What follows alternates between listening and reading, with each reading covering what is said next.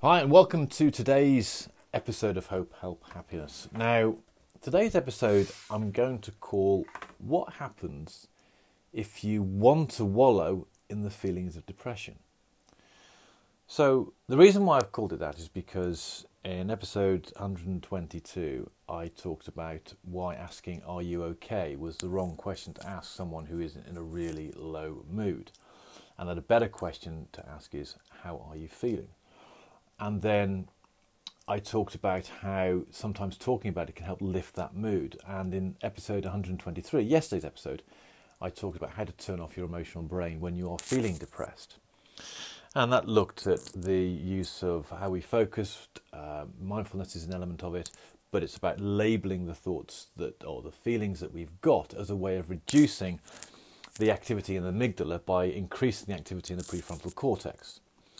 Now, this is all well and good if you want to change your emotional state. But what happens if you don't?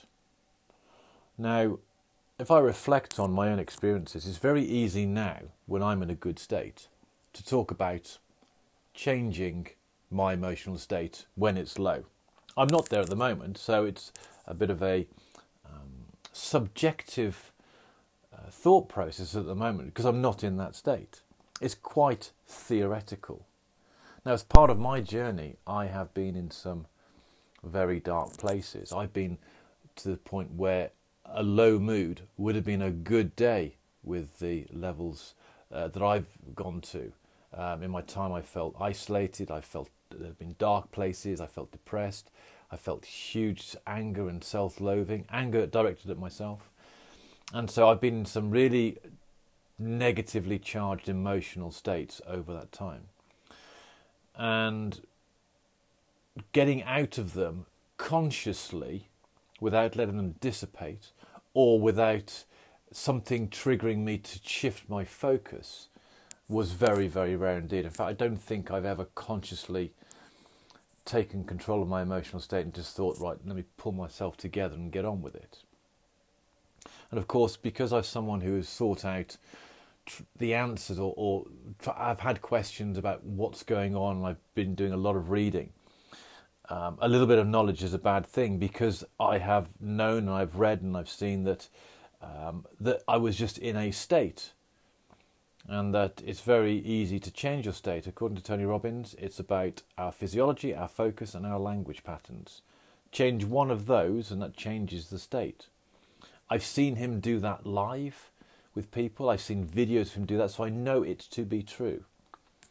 However, even realising that information, I, in the past, have chosen to hang on to that emotional state.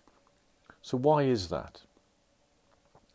Well, I think I can never really say arbitrarily this is why it is, but there are a number of things that I think contribute to it. The first is when you're in a cycle of self-loathing. So I feel low. In my instance, it was about self-image, self-esteem, not feeling good enough. And so when I had those feelings, I would then start berating myself and belittling myself. And I create this cycle of negative self-loathing. The worse I felt about myself, the more I started self-loathing, which meant the worse I felt about myself. And so it drove me deeper into feelings of depression and feelings of low mood. And so breaking that cycle is very, very difficult. Another reason, which I think is a very subtle one, and one we can never prove, I don't think, is that the neurochemistry in our brain at any time is variable. What I mean is, if we're in a particular emotional state, the neurochemistry for that emotional state is likely to be the same as when we're in that emotional state at another time. Because it feels consistent. And so if you look at the work of Dr. Joe Dispenza, I think I may have mentioned it here in the past, he has talked about how we become addicted to those feelings of that particular mood. And so we don't want to shift our state because we then get into a new state which is different, and different feels wrong. So if we go back to the mood that we're in, that feels the same, that feels right, even though it might be negative for us. I think also that when I'm in a really low mood, that making a rational decision, so I'm in a highly emotional state, making a rational decision to shift that state is nigh on impossible, because my prefrontal cortex, the activity, the resources available to it are much, much lower, because my amygdala has taken all those resources, and that's why I'm in that mood. And I think another thing, which is another subtle way, is that to change almost belittles the meaning of the dark mood that was there. It almost doesn't, I can't think of the word to describe it, but it's almost like if I stay there, it legitimizes the mood. If I come out of it, it means that the mood was no longer legitimate, and it undermines what's going on there. And I've known in the past there are times when I would hang on to a mood. So sometimes when I got really low, what would happen is that I'd be in a low mood for a few days, and then what would happen, that would start to lift.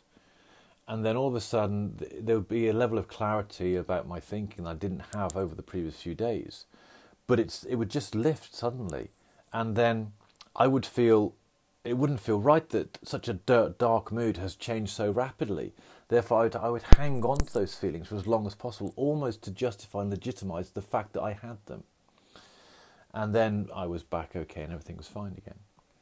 So I know from the theory, I know from the psychology, I know from what I've seen, that it is possible to change state in a heartbeat. I just don't want to do that sometimes. And that's the dangerous place to be. And that's the downside, I think, of this condition. So the question I have for myself is, how can I use this knowledge to help me? What can I do such that if ever I found myself in that situation again, that I can change it? That's one question. I think another question to ask is, what can I do on a regular basis whilst I'm in a good mood, whilst I'm in a good state, and I can make the decisions to do things that are positive for me? What can I do that will reinforce me, that will act as an insurance policy against not going back there again? I think exercise, I think mindfulness, I think self-talk, I think looking at what I focus on, all those things I can control now whilst I'm in this good state. So maybe that's about becoming more resilient. I don't know. But I just thought I'd reflect on that, is that it's all well and good saying, yeah, change your state by doing this, but sometimes we don't want to. But I think maybe the way through this is intellectually knowing that I can do it, and recognising that's the case may actually strengthen that hand when I am feeling low, such that maybe the next time I might make a decision that will encourage me to get into a much better frame of mind. So that's today's episode. Until tomorrow.